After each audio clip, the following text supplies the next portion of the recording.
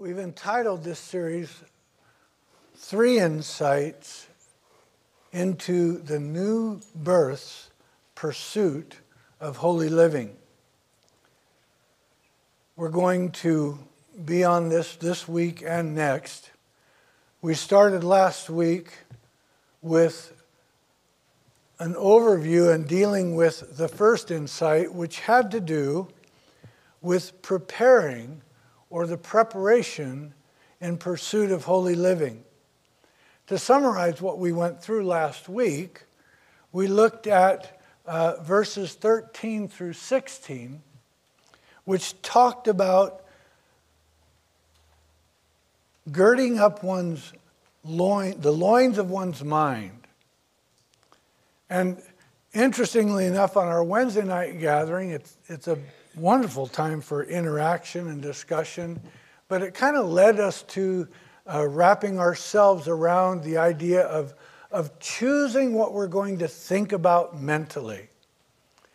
That the choice of our own volition to place our minds on the things above and not on the things below.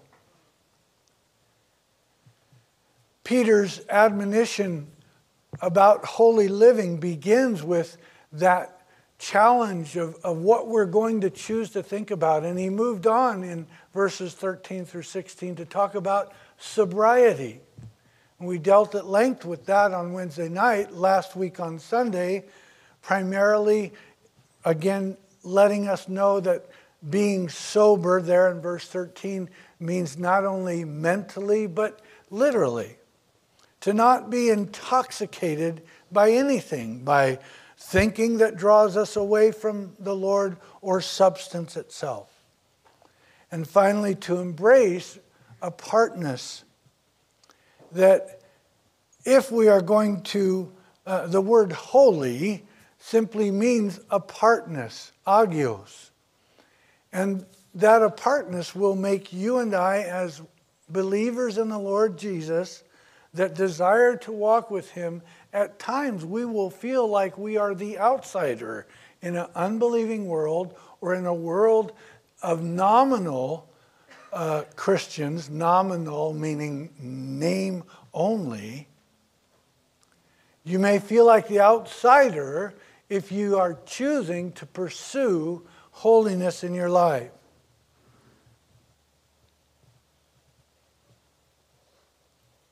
This morning we'll move forward into the second of those 3 insights that has to do with remembering the price that was paid for you and I to pursue holiness in our lives. There are 3 things I'd like to share with us under this particular subject matter. Remembering the price that was paid for us to pursue holiness, and our response to what we discover in the verses. We again take a moment to look at verse 17 that said, "And if you call on the Father, who without partiality judges according to each one's work." And so what we find immediately is an availability to call on the Father. Remembering the price that was paid for us to pursue holiness is remembering that God has made himself available to be called upon. That may not be new news to any of us here this morning or anyone watching at home, but it is certainly news that's worthy of us remembering and worthy of being reminded of. That God has made it available for his people and for people to call upon him. Psalm 18 verse 3, if you're taking notes, says, "I will call upon the Lord who is worthy to be praised, so shall I be saved from my enemies." Psalm 50 verse 15, under the Holy Spirit, the author speaking for God says, "Call upon me in the day of trouble, and I will deliver you, and you shall glorify me." You see, there is an interaction that God wants to have with each one of us. It's not a one-sided conversation where he just speaks, but rather a two-way conversation where we speak to him, call upon him, and he answers. Psalm 86, verses 5 and 7 says, "For you, Lord, are good and ready to forgive and abundant in mercy to all those who call upon you." And as I wrap myself around that particular promise, Psalm 86, 5, that he's abundant in mercy to all those who call upon you, yes, I'm reminded that the price is a great price that God has paid so that those in pursuit of holiness can call upon him. But that word all those who call upon you, someone so often in Bible teaching says that in the Hebrew or the Greek, the word all means all. So how do we reconcile? Does that mean that someone who is willfully rejecting the salvation message of the gospel, that as Psalm 86, 5 says, that he is abundant in mercy to all those who call upon you, it reminds me of the fact that actually God can be revealed to us as a God who listens but has selective listening. What do I mean by that? Selective listening. That's kind of a unique phrase in our culture, but it means that a person is choosing what they want to hear and choosing what they don't want to hear. Selective hearing, selective listening means that, well, if I really want to listen to what's being said, then I'll listen. But if I really would prefer not to, then I will choose not to listen. An example of that might be with a spouse. Take your pick, wife or husband. If it applies, you apply it this morning. One spouse is speaking about the things that is important to them and that they need to tell the other spouse about. And at some point, the spouse that's to be listening checks out and doesn't hear it all. I'm guilty of that often. I know nobody else here is guilty of that. But true confessions here, I'm guilty of that at times. Now, if you can identify with that and you're a husband, then you know exactly what I'm talking about. Another example would be, bear with me here, teenage children. Side note, this is free, no cost for that, is that we never really in this country had something like teenagers. That was something that came post-World War II.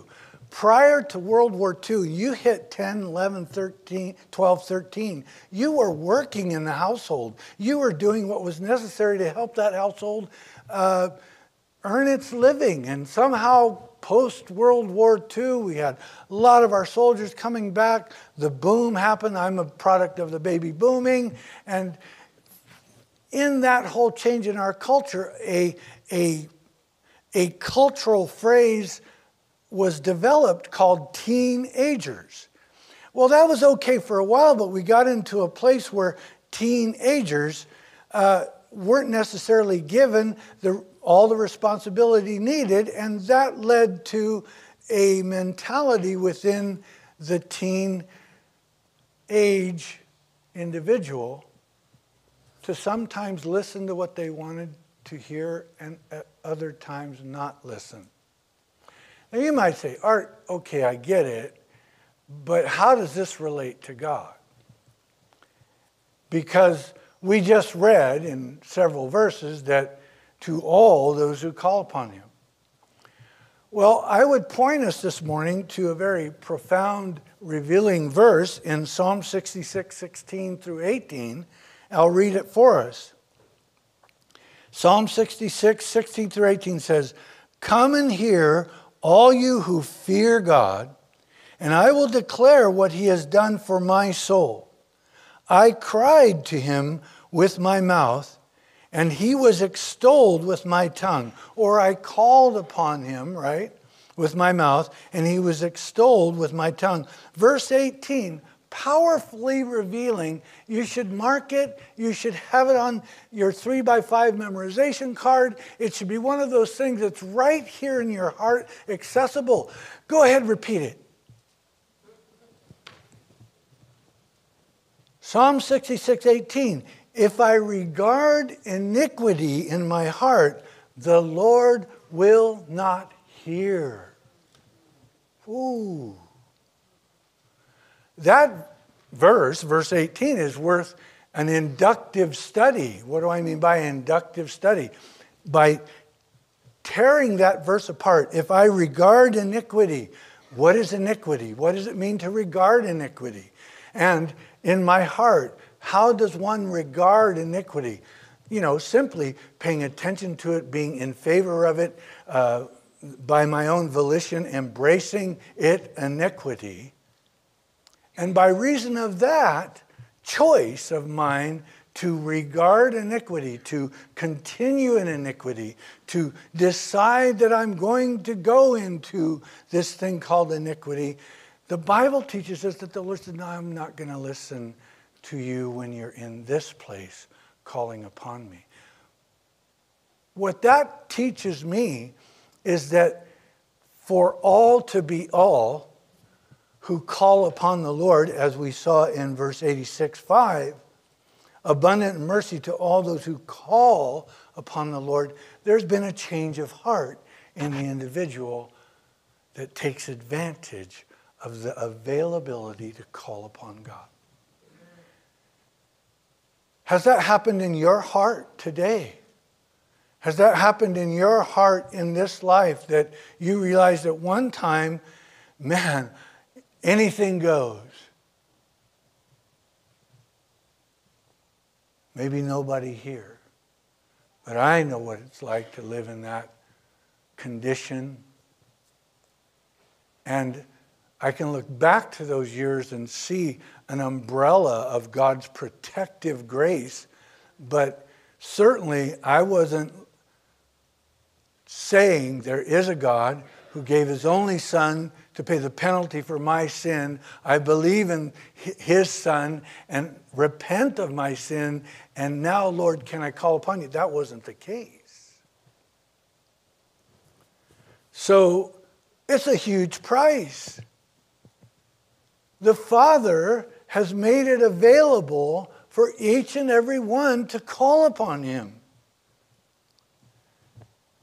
And that is imperative to those of us that are going to choose to pursue holiness in our lives.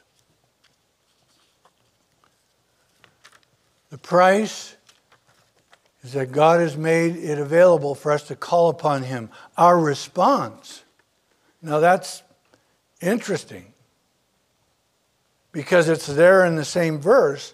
What should our response be to a heavenly Father who has made himself available to be called upon? The end of verse 17, which says, "Conduct yourselves throughout the time of your stay here in fear."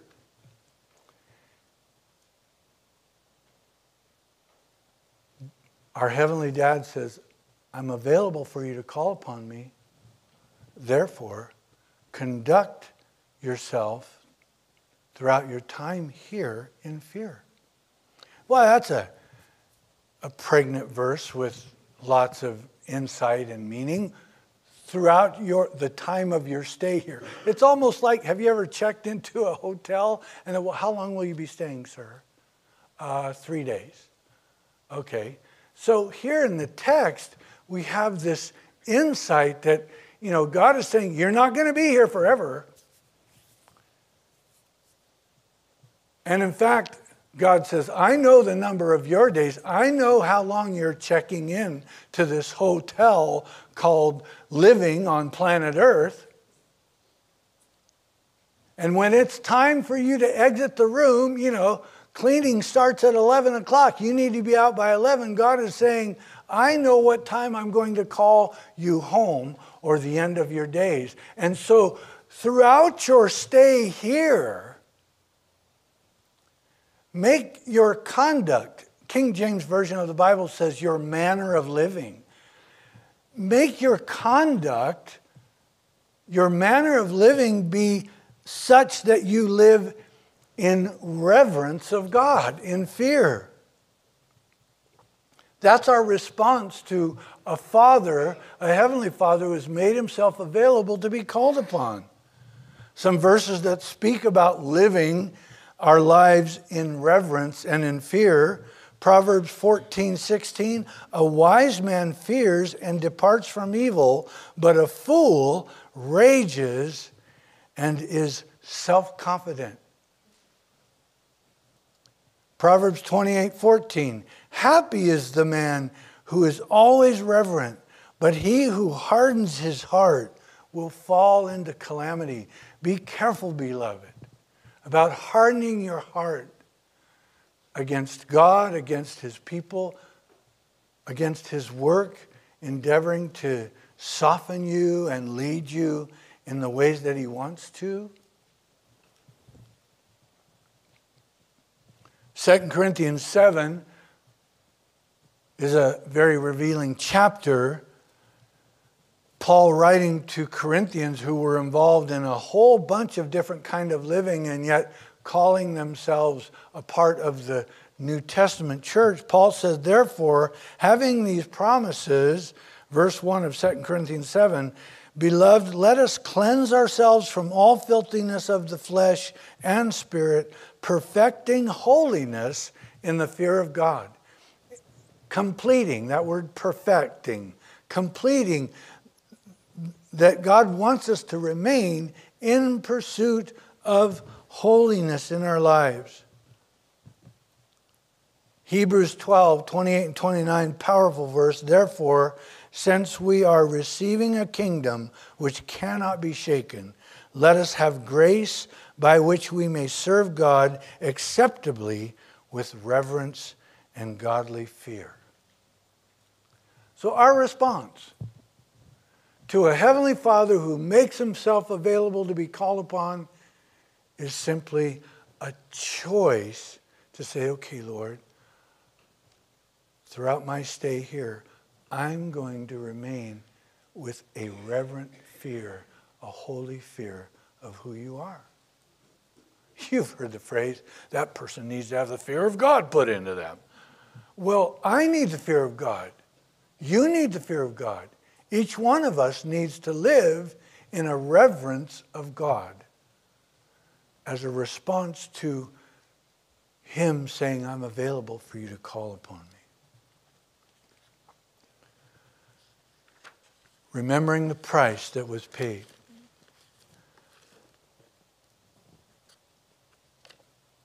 For us to pursue holiness. We come again now to verse 18.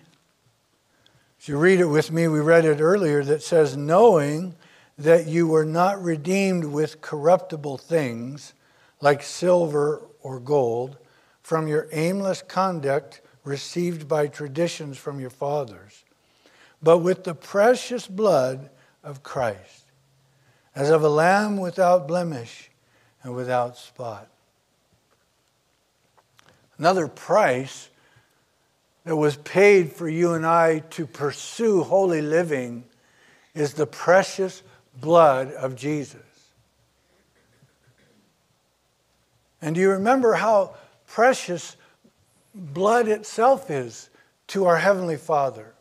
It begins all the way back at the inception of humanity in what we call the cradle of civilization and the account of one Adam and one Eve, who were given in the garden that God had created for them every tree and fruit that was to be enjoyed except this one tree. And the fruit of that tree, you shall not eat of the fruit of that tree, for in the day that you eat of it, you shall die. And those of you who know your Bible and been reading through in Genesis and Exodus, you know that Adam and Eve didn't die physically. So what was God saying? They would die spiritually. Their unbroken fellowship with the living God would be broken. And so in that choice to eat of the fruit of the tree, of that tree that God had said, you shall not, that fellowship with God was broken. And what did he do? Genesis 3:21 tells us that God made tunics of skin for them. After they sinned and broke God's law, their eyes were opened and they knew they were naked. And so God, he killed an animal to have skins of an animal to put around them so that their nakedness would not continue.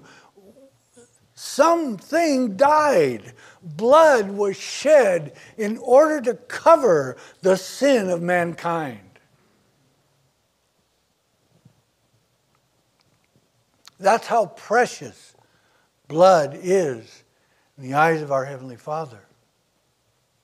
And from that point forward, all the way back in Genesis, you know, you've heard it said, history. If you break that word apart, it's his story.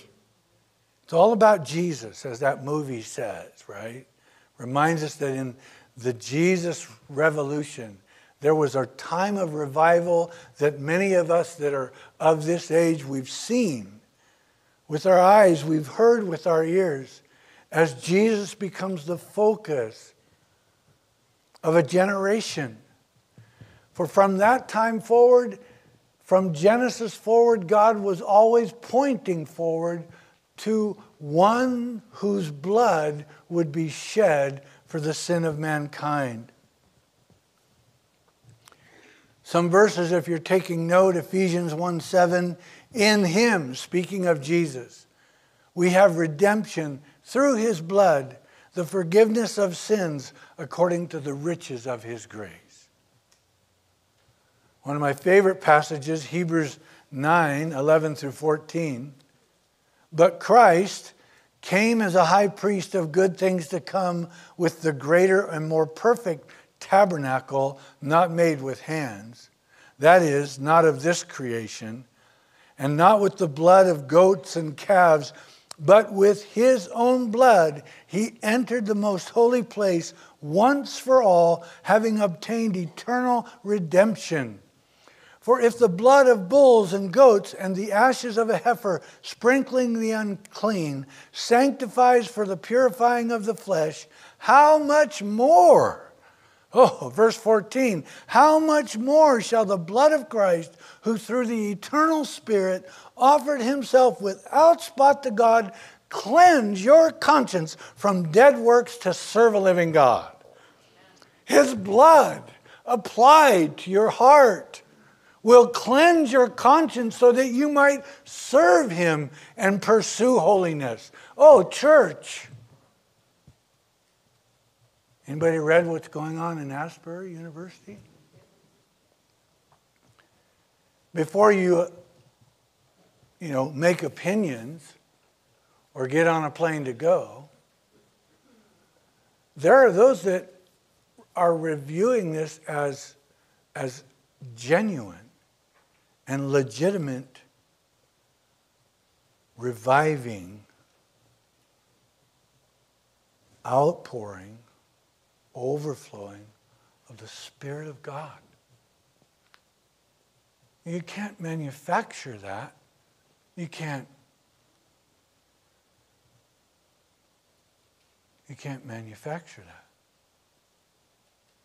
But when one individual is reminded of the price that was paid by the blood of Christ to bring them into unbroken fellowship with the Father, is that not enough to revive the heart Is that not enough to say, God, my life is not my own? As we sang this morning, my heart is yours. My heart is yours. Take it all, take it all. Oh, but when we say that, when we walk in that, be careful, because there may be things that the Spirit of God says, okay, I want to deal with this or that and the other in your life.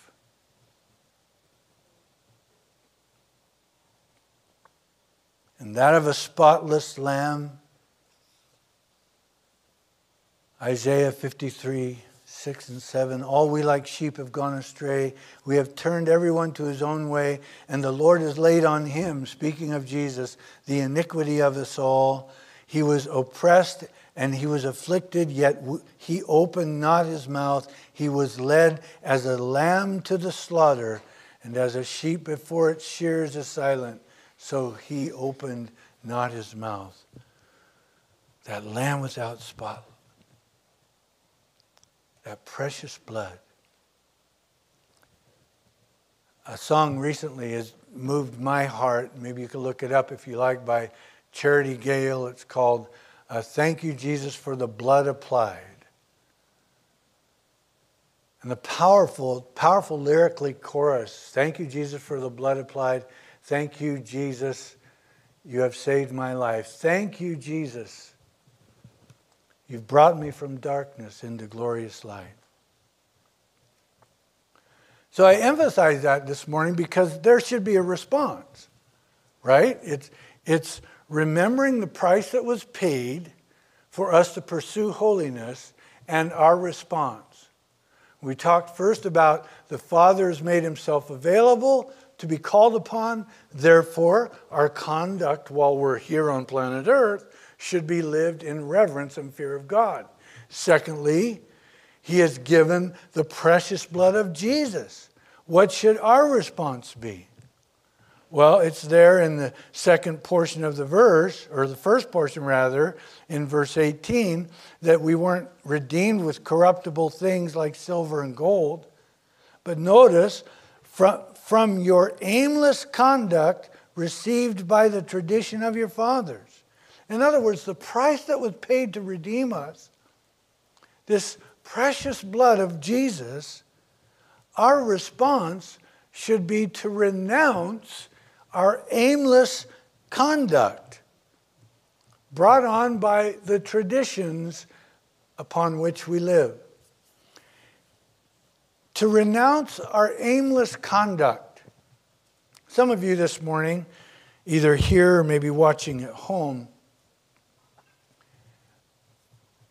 might be inclined to say, take a little bit of offense at that. I mean, don't offend, don't shoot the messenger. I'm just giving the message. Peter is talking to Christians. He's talking to Hebrews who have come to faith in Christ. So by way of the Holy Spirit, this letter is to you and I this morning who have come to Christ, if you have. And what this acknowledgement of the price of the blood of Jesus should produce in us as a response would be to renounce aimless conduct, aimless living. You want to know what the King James says? It says vain. And the conduct is translated manner of living, your vain manner of living. What does vain mean? What does the word vain in the original means? Listen, if you're taking note, empty and profitlessness.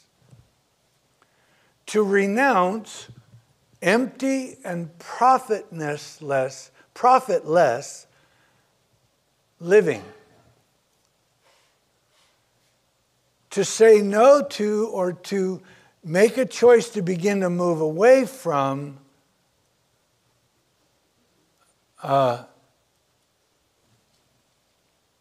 empty living and profitless living.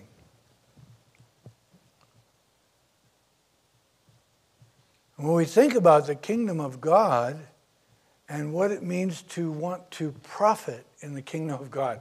As I'm looking around this morning, I recognize that in the within the sound of my voice, and maybe even on television, there are those that profit.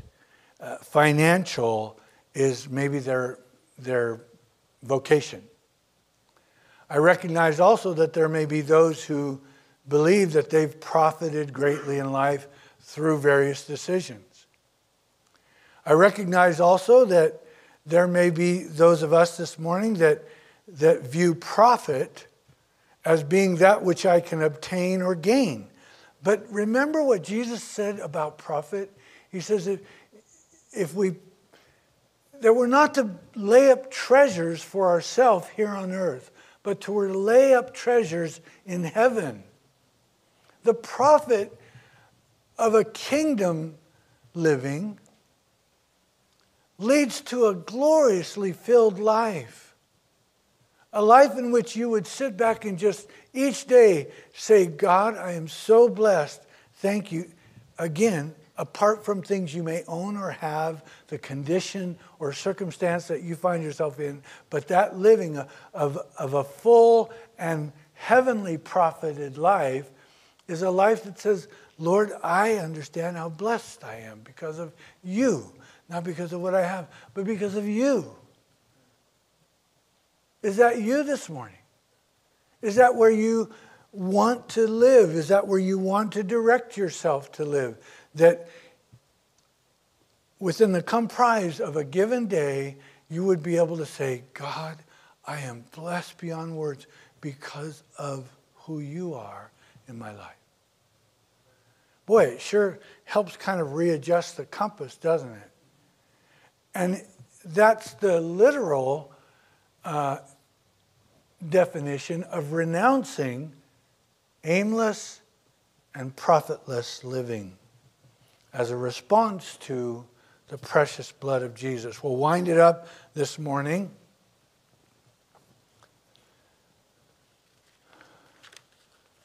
By a third price that comes to us in verses 20 and 21, which tells us that he, speaking of Jesus, indeed was foreordained before the foundation of the world, but was manifest in these last times for you, who through him believe in God, who raised him from the dead and gave him glory, so that your faith and hope are in God. The price, the resurrection. The response should be a solid faith and hope in God. Think about the fact that Scripture tells us that this is how important you and I are. This is what gets me, is that before the foundations of the world, before even God spoke and said, let there be light, in the eons in eternity past, Christ was there as a lamb slain.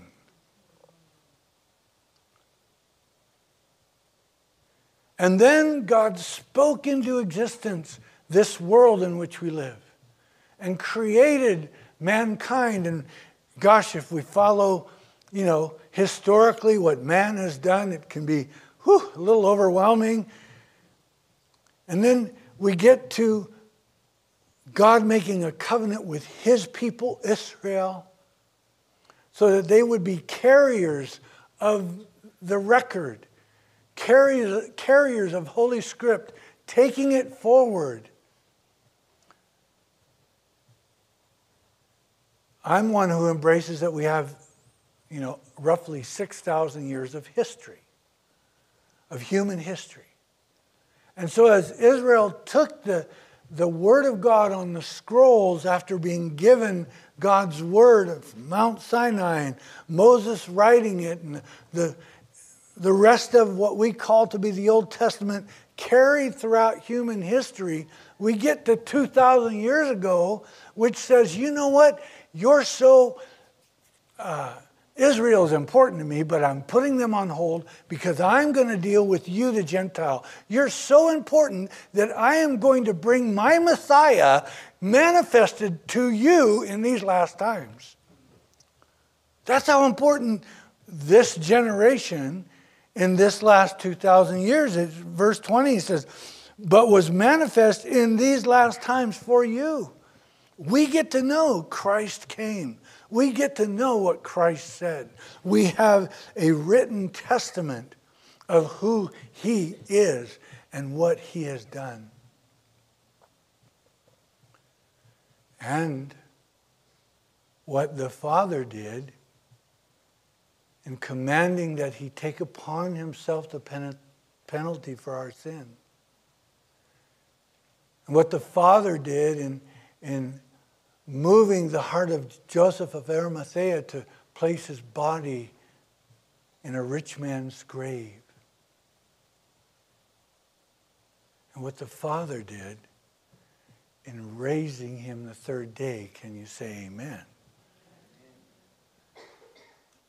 You were buried for 3 days, but then you walked right out again. And the resurrection is this miraculous thing. You know, historically, religiously, nobody else raised from the dead. And the resurrection should speak volumes to you and I about the price paid for you and I to live in pursuit of holiness. The power to raise a life from the grave. That same power, the New Testament says, is available for you and I, the believer, to live in resurrection power. It simply takes a choice. Lord, I desire to pursue holiness in my life. Will you, by your Spirit, empower me to make the choices to do that? And what the resurrection should do in my heart and in yours as a response is give us a solid faith that what we believe is in fact true, and a solid hope that what I know to be coming yet for eternity in my life is a solid hope. So I summarize this morning again, as we said last week, and continue forward this week about 3 insights to pursuing holiness in our life.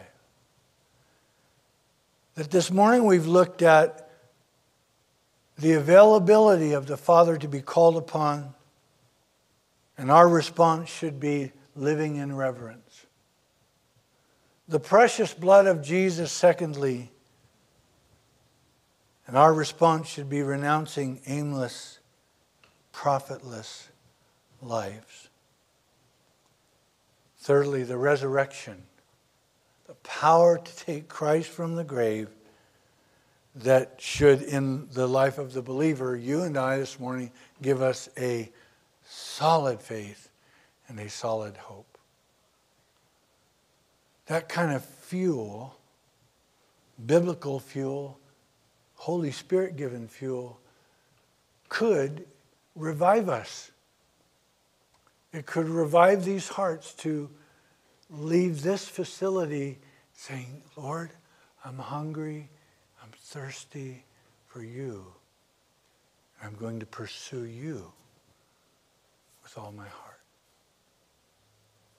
Will you join me as we close a word of prayer? Worship team, come forward.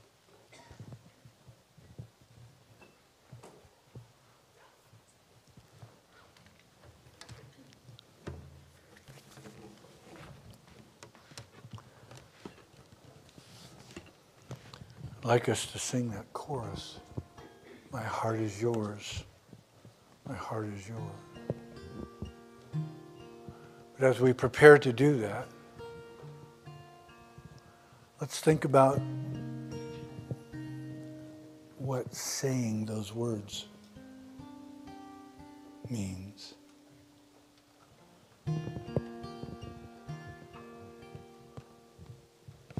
I don't know, as I think about it, the Lord doesn't forget what we say. When we ask Him,